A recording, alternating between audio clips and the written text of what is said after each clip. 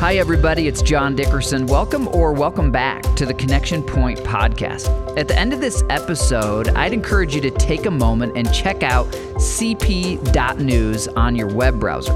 Connection Point is a church that is fully online, and you can follow Jesus one day at a time from anywhere in the world with us. Well, I pray this message inspires you and challenges you today to take your next step in your faith journey. Enjoy.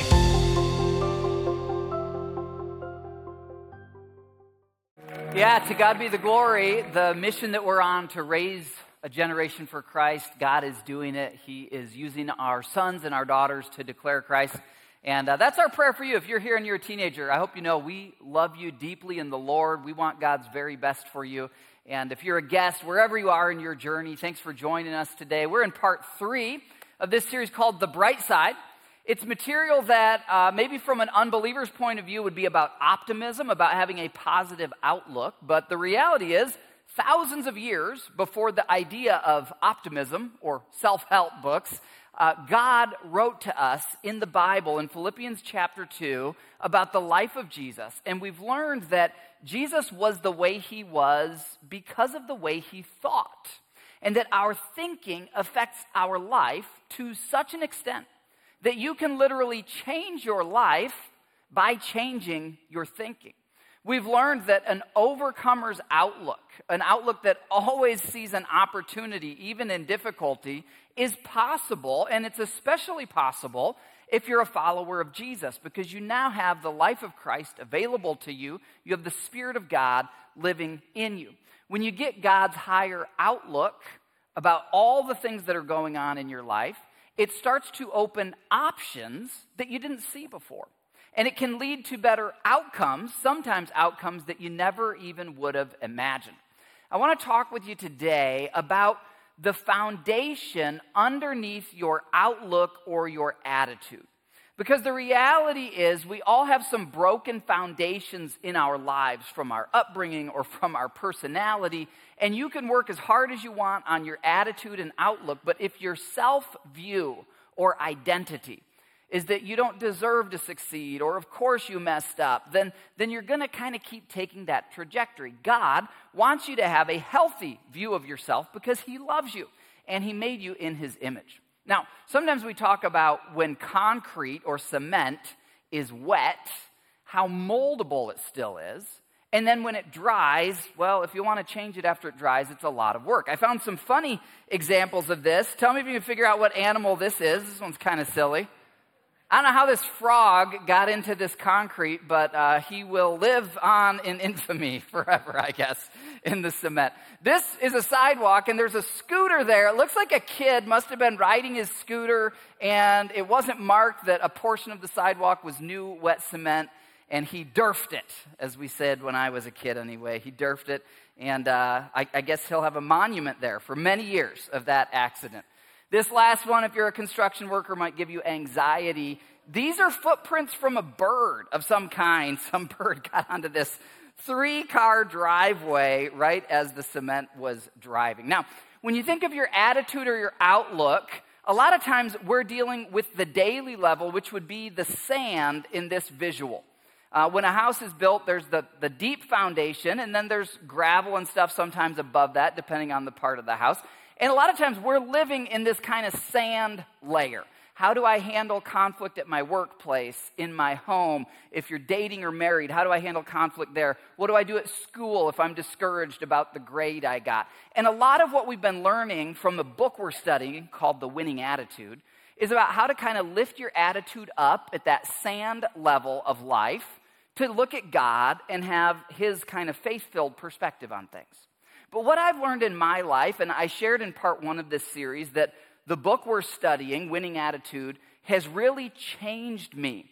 I am by nature a pessimistic, woe is me, melancholy, down and out kind of personality. That's who I naturally am.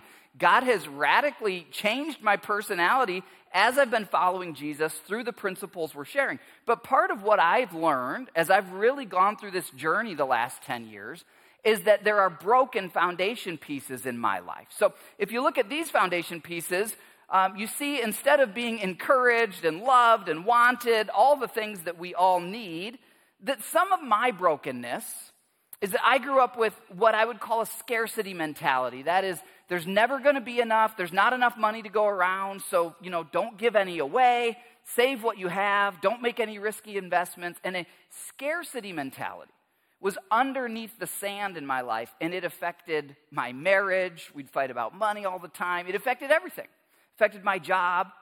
Also, I tend to have a mentality that I could be abandoned at any moment. It goes back to stuff in my childhood. Or that I'm unworthy. I don't deserve to succeed, or I don't deserve this or that. I often have a mentality left to myself, apart from God, that it's me against the world.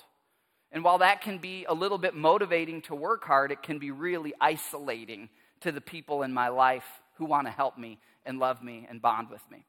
Now, I don't know in your life what some of the broken foundations might be, but I'll tell you a little story from my childhood. It'll just give you a little window into why some of those blocks are broken for me. And I'm not telling this story for your sympathy. We're not going to have a cry fest, okay?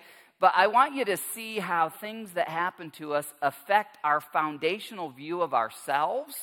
And if we don't invite God to heal us at that deep level, we'll go through life and we'll make bad choices or smaller choices than we could because of those wounds. So this story is about a bicycle.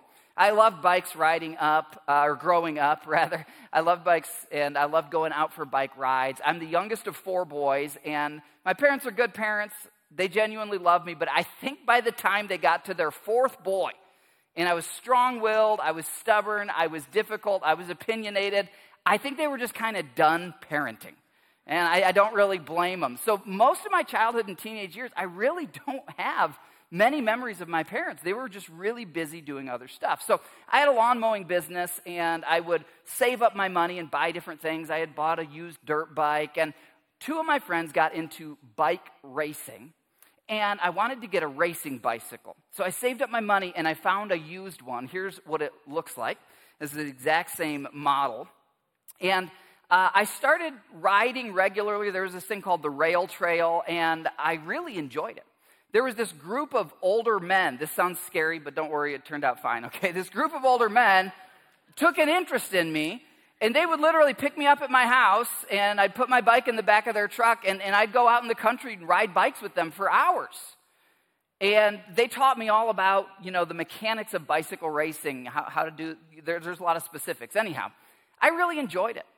And one day they said, hey, John, there's a race coming to town. We think you should enter for your age group and see how you do. We think you're pretty good at this. Well, the way it was in my house, you weren't supposed to ask for anything. So I was like, man, I'm going to need a helmet. I got the cheapest helmet I could get from Walmart, like $15. I needed the bike shorts. I was still going to wear my soccer shorts over them.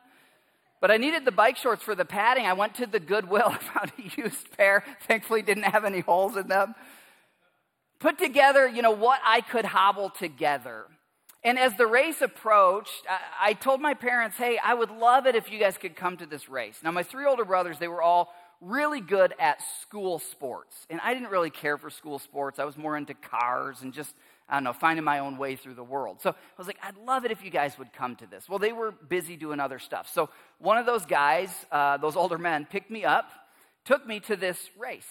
I get my bike out of the back of his trunk, or of his truck. I've got my, kind of funky Goodwill outfit, my $15 helmet. And this other kid who I'm going to be competing against, he has like a full uniform. He has sponsors. His parents both drove him, and they had a full trailer for his bike with like stickers and sponsors. He's got the shoes that clip into the pedals. Like those shoes alone were worth more than my entire setup. And I was so intimidated and just so alone. And the race started, and I pulled out in front of him and got into first place.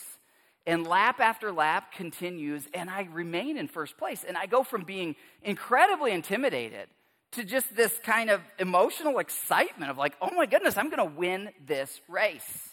I saw the flag that there was 1 lap left, and I stayed in first the whole way. The finish line, was a steep hill that goes to the top, and then there's the finish line. And as we got on that hill, you had to downshift your gears. Well, if you've got a newer bike, you push, or even if it's down on the bars, you push, and it's a click. The new bikes click. Well, my bike did not have clicking. It's just you kind of felt it. And if you were lucky, you got one gear. If you were unlucky, you got 2 or 3 gears.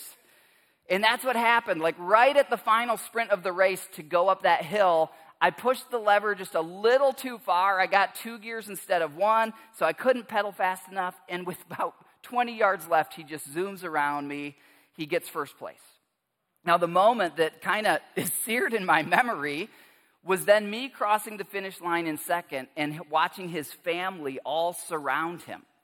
And then I cross the finish line and I get off my bike, and the old dudes who had picked me up were off doing something else, and I was just standing there by myself in that moment, just feeling so alone in the world. Now, that is not the hardest thing I've been through, and I guarantee you it's not the hardest thing you've been through. But it's been more than 20 years, and I still remember how I felt in that moment. Can you relate to any of that? Is there anything that has happened to you in your story? And I'm not asking you to rehearse it or relive it. I know some things that have happened we don't even want to say out loud, and that's okay. But might there be some stuff deep in your life that is affecting the fact that you're not bonding with your spouse? Or a fear mentality that you're actually the best employee at work, but you're showing up every day thinking you could get fired at any moment? Might there be some foundation pieces in you that even if you work really hard to have an overcomer outlook, you got to somehow get that stuff fixed? That's the question we're asking today. How can you rebuild the broken foundation blocks in your identity? Because we all have them. I mean, how can you rebuild those? How can you rebuild if you're a person who's afraid to bond because you think the person might abandon you? Or you're a person who's always been codependent on unhealthy people and now you want to learn to be independent. I mean, how do you fix that kind of thing? If I could tell you today how, would you want to know how? Well, God speaks to this really hundreds of times in Scripture, the theme of identity, or our view of ourself. God has a view of you that is different than your view of you, and believe it or not, through Jesus, God's view of you is better than your view of you. And if you will start a lifestyle of saying, God, help me to see myself the way you see myself, that's the only path I know of to start healing those things. Let's look at a scripture text that models this. It's the true story of Jeremiah. Jeremiah is a prophet who God chose to rebuke kings and nations. But when God tells this to Jeremiah, Jeremiah's like, whoa, that is not me. I'm not confident. I'm not the person to go rebuke kings and nations. God, you've got the wrong guy. And just like God will say to you at times in your life as you surrender to him, God says to Jeremiah, actually, before you even knew your parents, I knew you. And the plans I have for you are bigger than you can imagine. If you'll surrender to me, if you'll allow me to define your identity, I've got bigger things for you. Here's how the story goes. Jeremiah 1 verse 4, the word of the Lord came to me, Jeremiah, saying, quote, God speaks here, before I formed you in the womb, I knew you. Before you were born, I set you apart. I appointed you as a prophet to the nations.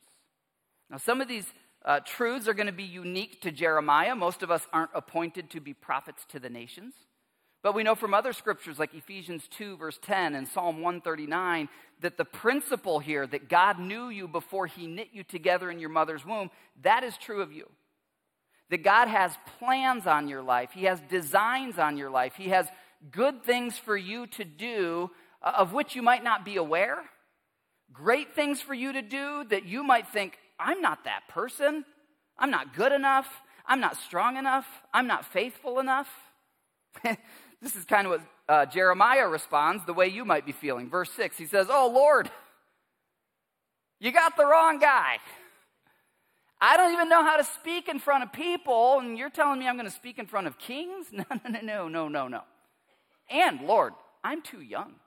Like, I do not have the self-confidence. I am not the kind of guy to go do what you're saying.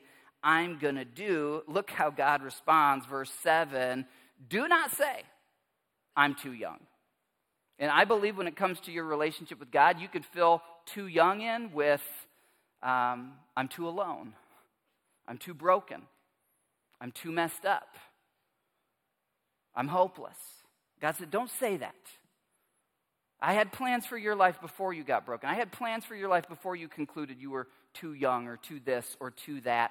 You must go, believe what I say about you, step out to do what I created you to do, and go say whatever I command you. Jeremiah, you absolutely can do what I created you to do if you'll simply believe what I say about you. That's really what our identity is, who you believe you actually are. And Satan, the prince of this world, who lied to Adam and Eve, he will lie to you and me about who we are, about what makes us valuable, about where we can get healthy attention, where we can get the affirmation that we're missing. He will lie to you 1,000 different ways to try to get you to settle for something less or something addictive or something broken. Verse 8, God says to Jeremiah, do not be afraid. Don't be afraid. I know the thought of going deeper into your life, of even opening the lid to let God go in and fix some of those things you've been through, is a terrifying thought. And for Jeremiah, what God says, I have a plan for your life. He says, no, I'm not capable. God says, don't be afraid. Don't be afraid of the people I'm calling you to speak to, because I'm with you. You know what with you is? Relationship. The God who made you is a perfect father. I know your human father wasn't perfect. None of ours were. Some were kind of broken, some were terribly broken. But you do have a perfect Father in heaven. And he will fix what's broken in you as you are in relationship with him. And he said to Jeremiah, and I believe the principle is true for all of us, I have a grand adventure for your life. I have things for you to do that are more fulfilling than any temporary pleasure, more fulfilling than material wealth or status. But you've got to step out and believe who I say you are. And as you journey with me on a mission that will help other people and be eternally significant, I will be with you. What did Jesus say in the Great Commission when he said, therefore, go and make disciples of all nations, and lo, I am with you always, even to the end of the age. God is with you on this journey. You're not alone in your brokenness. You're not alone in your pain. He's with you. And I love the second part. He says, not only am I going to be with you in relationship, I will rescue you when you couldn't rescue yourself. And I have found this to be true, not only about things God does as we step out in ministry, but things God has done in me. Fixing my scarcity mentality. Fixing my sense that I'll always be alone against the world. I'm not fully fixed yet, okay? Got ways to go. But I've seen God rescue me in ways that no self-help book, no amount of my effort could have done. Jeremiah could not have lived his best life without God's help. Neither can you or me. Verse 9, then the Lord reached out his hand and touched my mouth and said to me, I have put my words in your mouth. This is a dynamic moment that will redefine how Jeremiah sees himself. For the rest of his life, he's going to look back on this moment, and he's no longer going to say, I'm the wimpy, too young, can't speak in front of people kid. No, I'm appointed by the Creator from before the foundation of the earth. Before he even knit me in my mother's womb, he already had plans for me. He's given me words to say and things to do, and this changes Jeremiah's life. It can absolutely change your life if you invite God to shape your identity as it truly is in his eyes. Verse 10, see today, I appoint you, Jeremiah, over nations and kingdoms, to uproot, to tear down, to destroy and overthrow, to build and to plant. So in this little story, we get identity, purpose, fulfillment, companionship, authority, self-view, and God, in the same way for you, wants to give you healthy identity, eternal purpose, perfect companionship, authority to be a great dad, to be an amazing mom, to be an excellent student who's a follower of Jesus.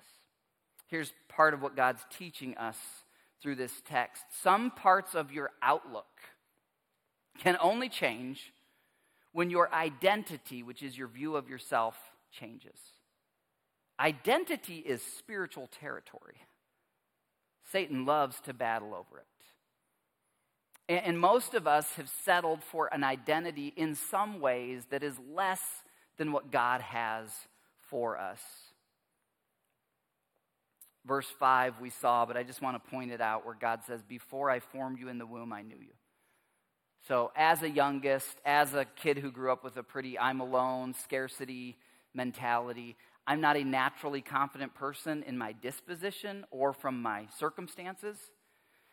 And so when God started working in my heart in my 20s, and I started realizing that I had a gift to teach his word, well, it started in living rooms where I'd be sitting there with 10 of my friends, and we would just open our Bibles, and I'd say, hey, let's all share what we got out of our time in the word, and they'd share, and then I'd share, and they'd all say, wow, you're really good at that.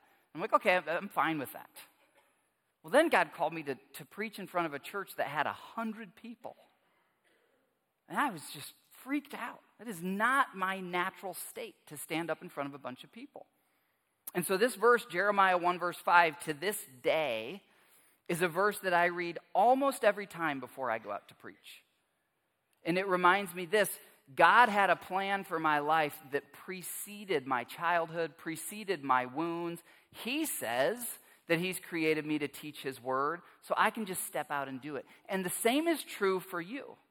He's created you to do things that maybe you can't even imagine. He's created you to do good things. There are things that you can be great at that you don't even know about. Nobody told you growing up that you could be a great leader or a great business owner. Nobody told you that where your parents failed you, you could have a godly marriage and you could break that cycle for your kids. Nobody told you about the gifts that God has planted in you. God created you to do good works in Christ Jesus, which he prepared in advance for you to do. That's Ephesians 2, verse 10. Like Jeremiah, you will do the things that seemed impossible. You can become someone you never imagined if you'll choose to believe what God says about you. And so here's kind of our application today.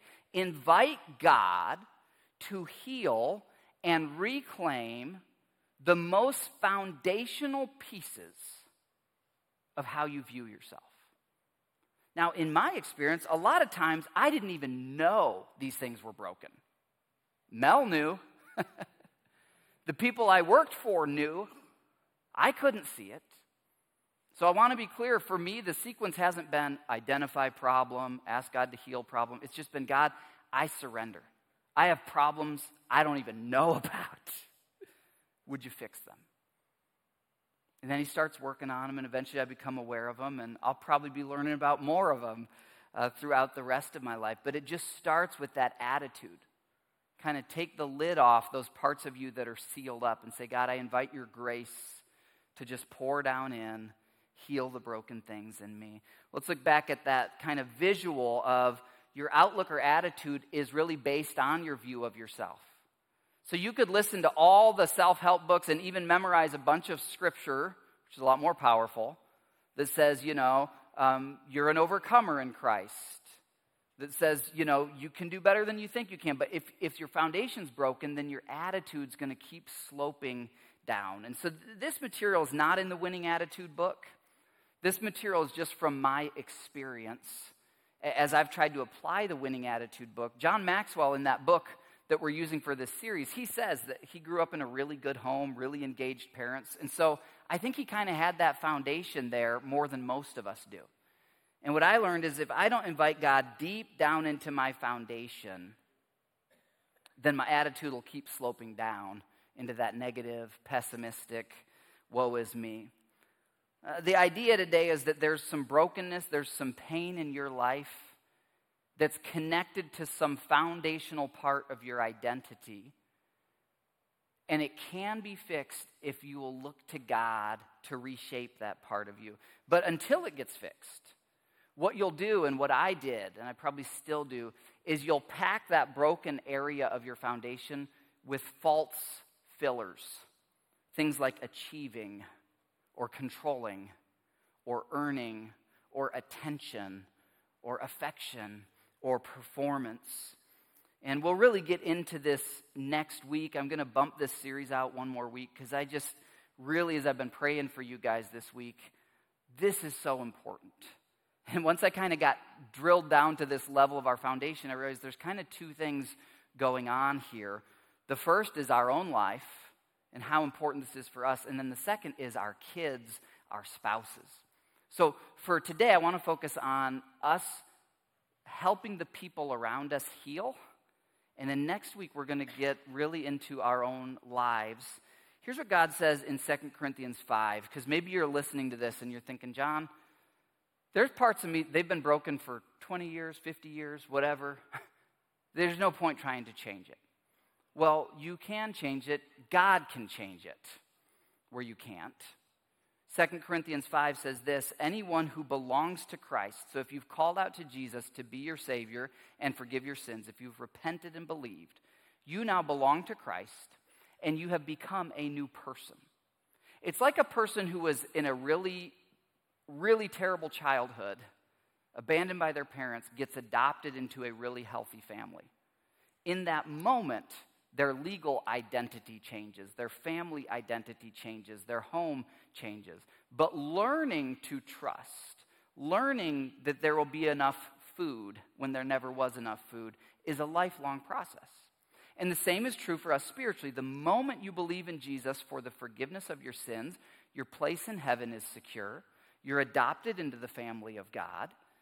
But it's a lifelong process to really relearn who am I and learn the affirmation I need is found in God. The approval I need is found in God.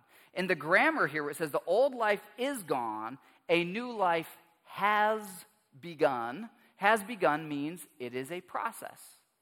We saw this process assumption last week when we looked at Romans 12 and it said, be being transformed by the renewing of your mind. So it's okay that it's a process. Don't beat yourself up that you're not there. I'm not there. Just invite God to get you on the process of Him shaping your identity. We'll really dig into that next week. Your perfect Father in heaven. Jesus' prayer for us, our Father in heaven, hallowed be your name. Essentially, this is how I start every day. My identity's in heaven. Okay, we'll get into that next week. But today, I want to finish off by really kind of moving from this. If you don't invite God to shape your identity, your broken patterns will continue.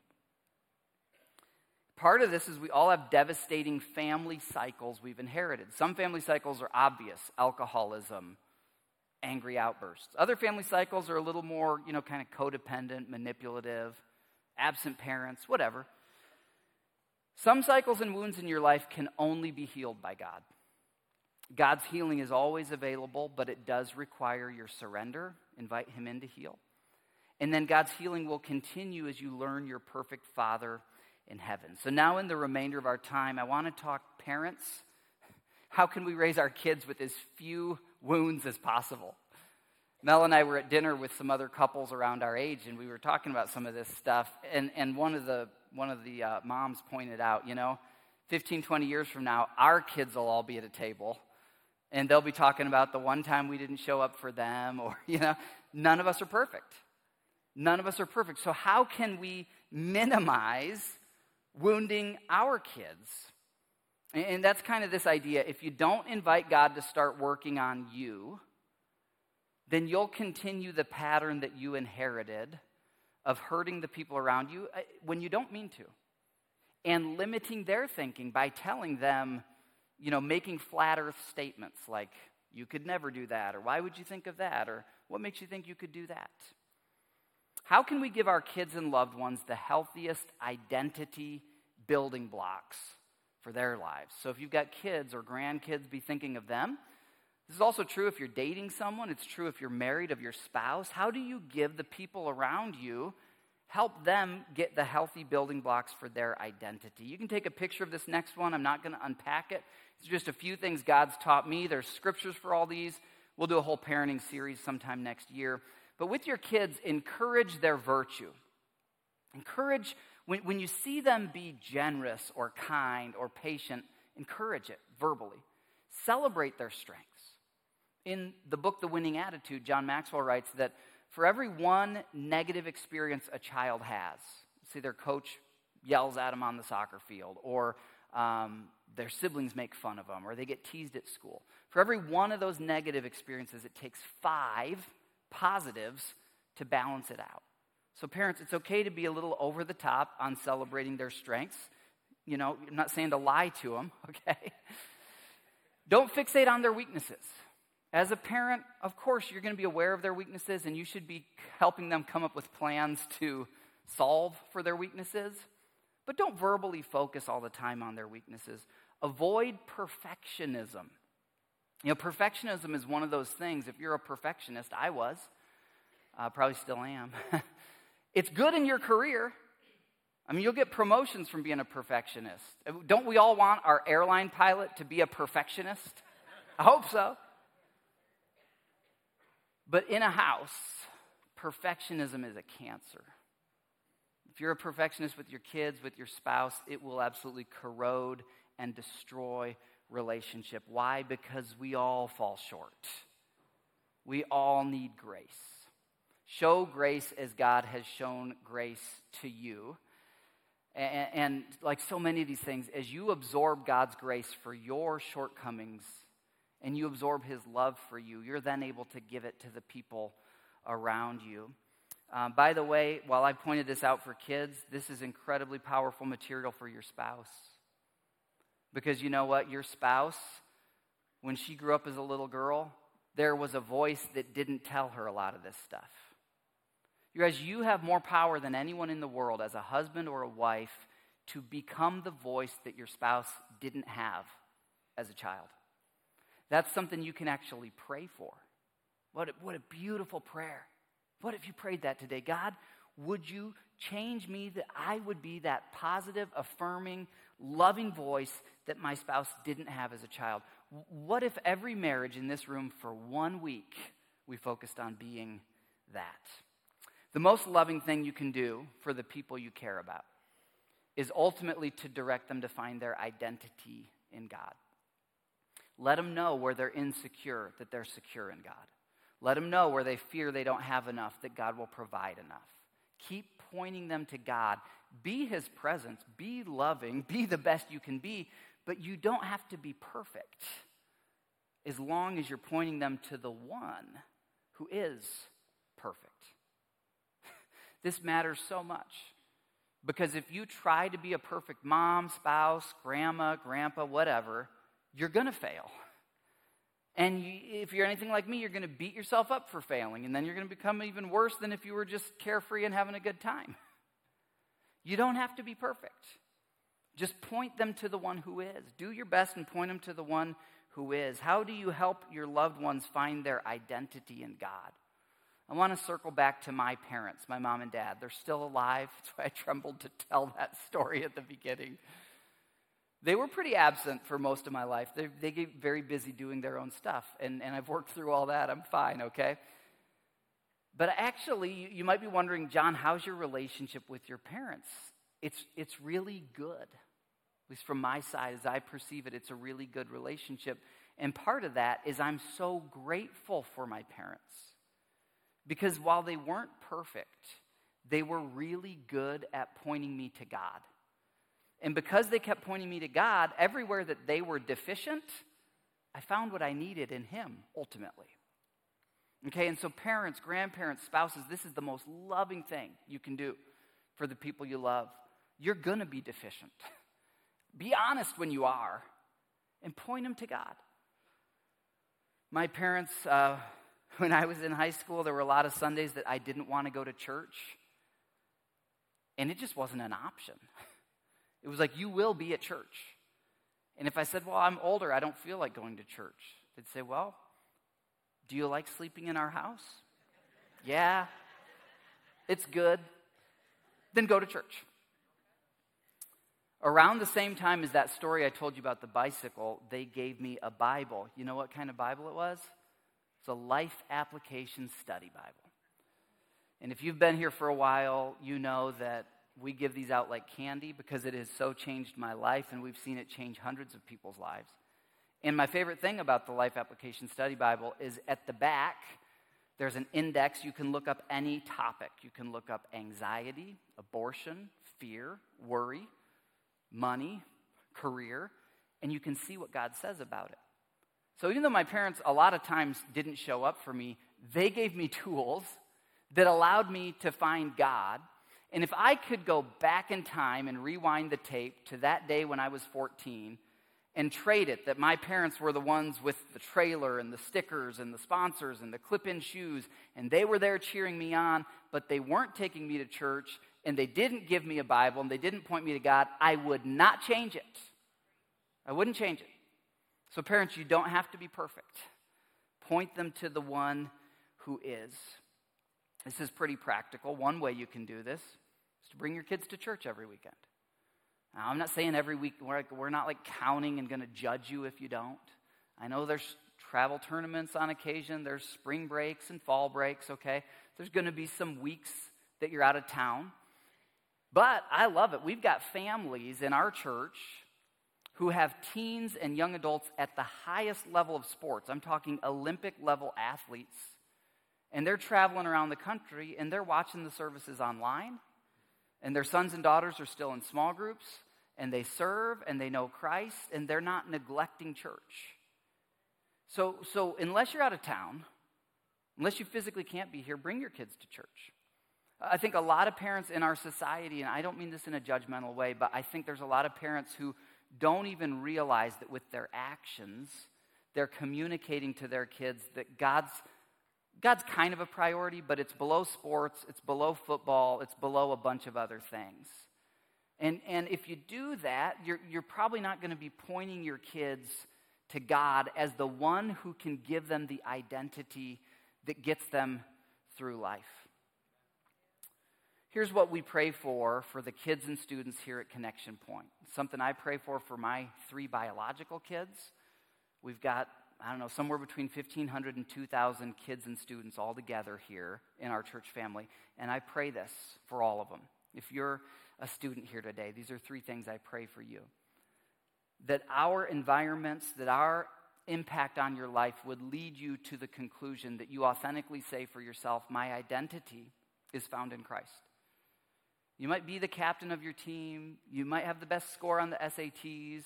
You might become really successful. Those things are true of you, but they're not your core identity.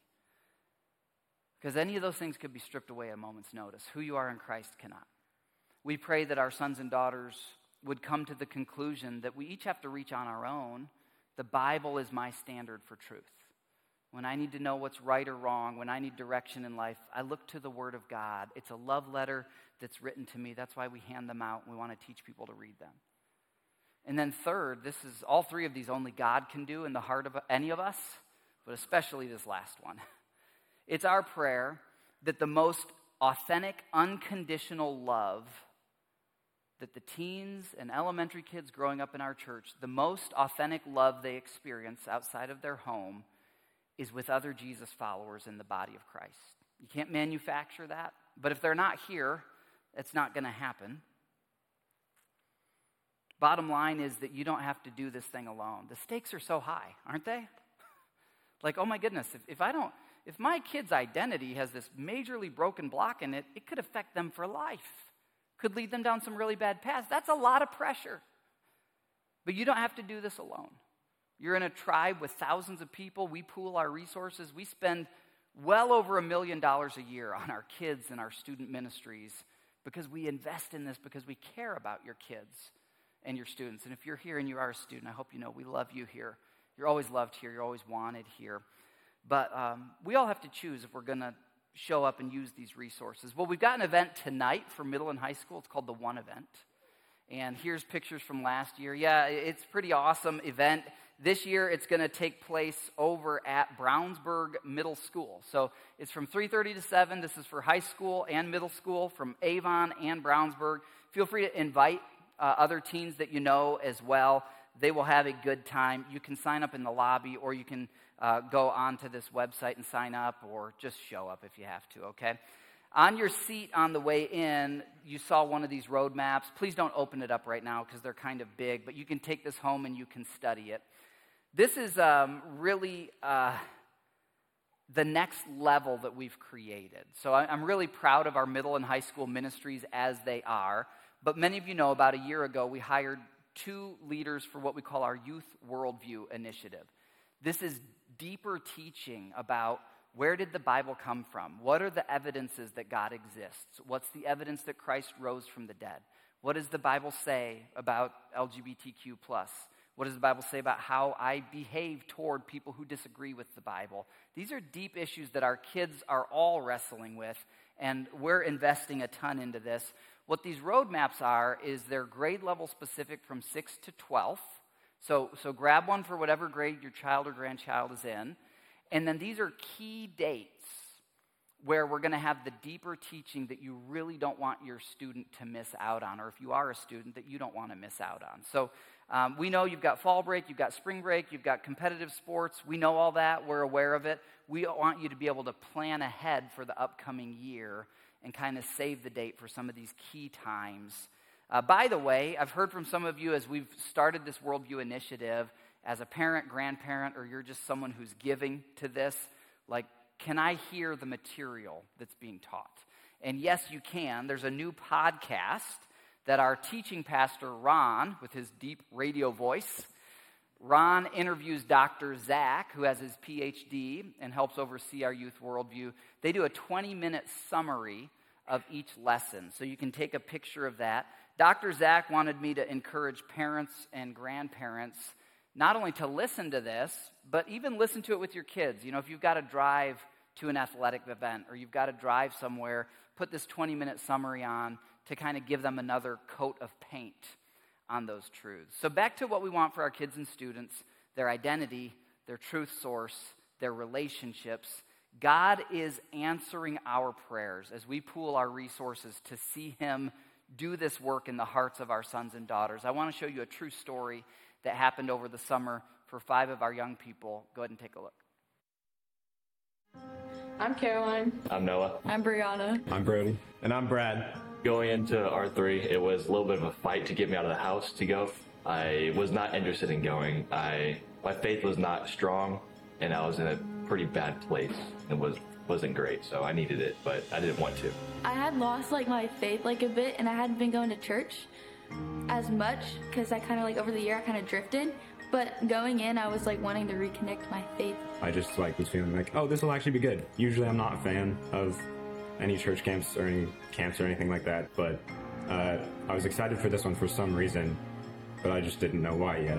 I was excited because I heard that they were going to give us evidence on why we should believe in God. The first night, we're talking about the cosmological evidence for God, and that really stuck with me, right? So I didn't necessarily believe in God. I felt like there was something, but I didn't know. It was just fact after fact, and just these powerful evidences and cases for God that kept being presented to us by Zach and Trey. As much as the teachings were supposed to be about preparing us to inform other people and how they can become in a relationship with God, I feel like what it ultimately did was give all of us at the camp more confidence in our own faith. That Thursday night, that's really the pivotal moment for everyone. On that final night at camp, when there was all of that worship and it was super emotional, everyone was sobbing, including me.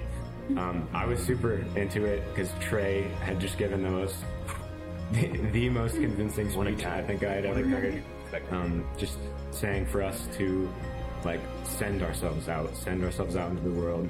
I think that Thursday night worship really impacted all of us and really led us to us all forming this group and deciding to get baptized and really take that huge step of our faith.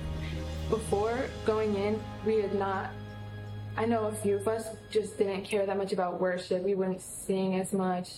But that night we were throwing up our hands, kneeling, huddling, sobbing. Like, a few days after camp, we went over to Noah's house to just like tell all the parents and everyone like what happened and just how good it was.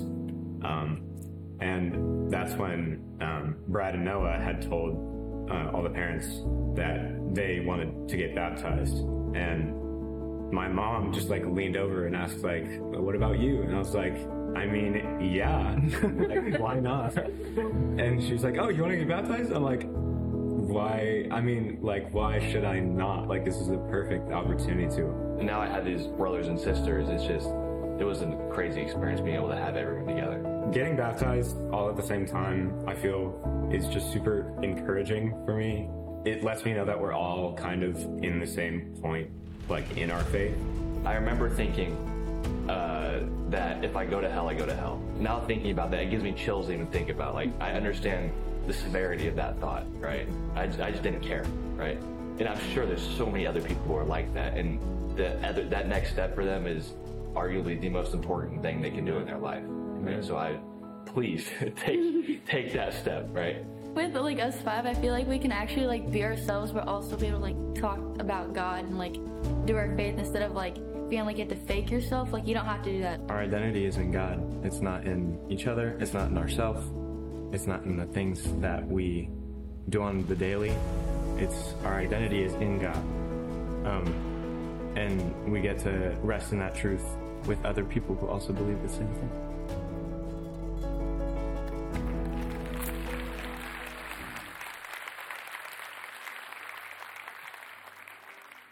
I get emotional every time I see that story because some of those young people we were praying for before we knew them. You know that God has been caring for you since before you knew him. I wonder if you'd close your eyes right now and just you and God, I just want to invite you to open the lid of your life. Tell him that you want him to define you. There's some things that you're looking to hear from people around you. He's been saying them all along. He says you're valuable. He says that you're wanted. He says that you're strong. He says that you're created to do great things. He says that you're precious in his sight. The affirmation you seek, he freely gives. The attention you desire, he's watching you every day. He wants to be in relationship with you. And right now, whether for the first time or just in a fresh way, would you just say, God, redefine the way I see myself through the work of Jesus. Help me to see myself the way you see me. Lord, this is our prayer today. We pray it in Jesus' name. Amen. Love you guys. See you next week for part 4. Yeah. Well, if today's episode encouraged you or helped you in any way, we would invite you to keep following Jesus with us. We send out a daily video text devotional. You can receive that, and you can learn how to gather with us online or in person for our weekend services.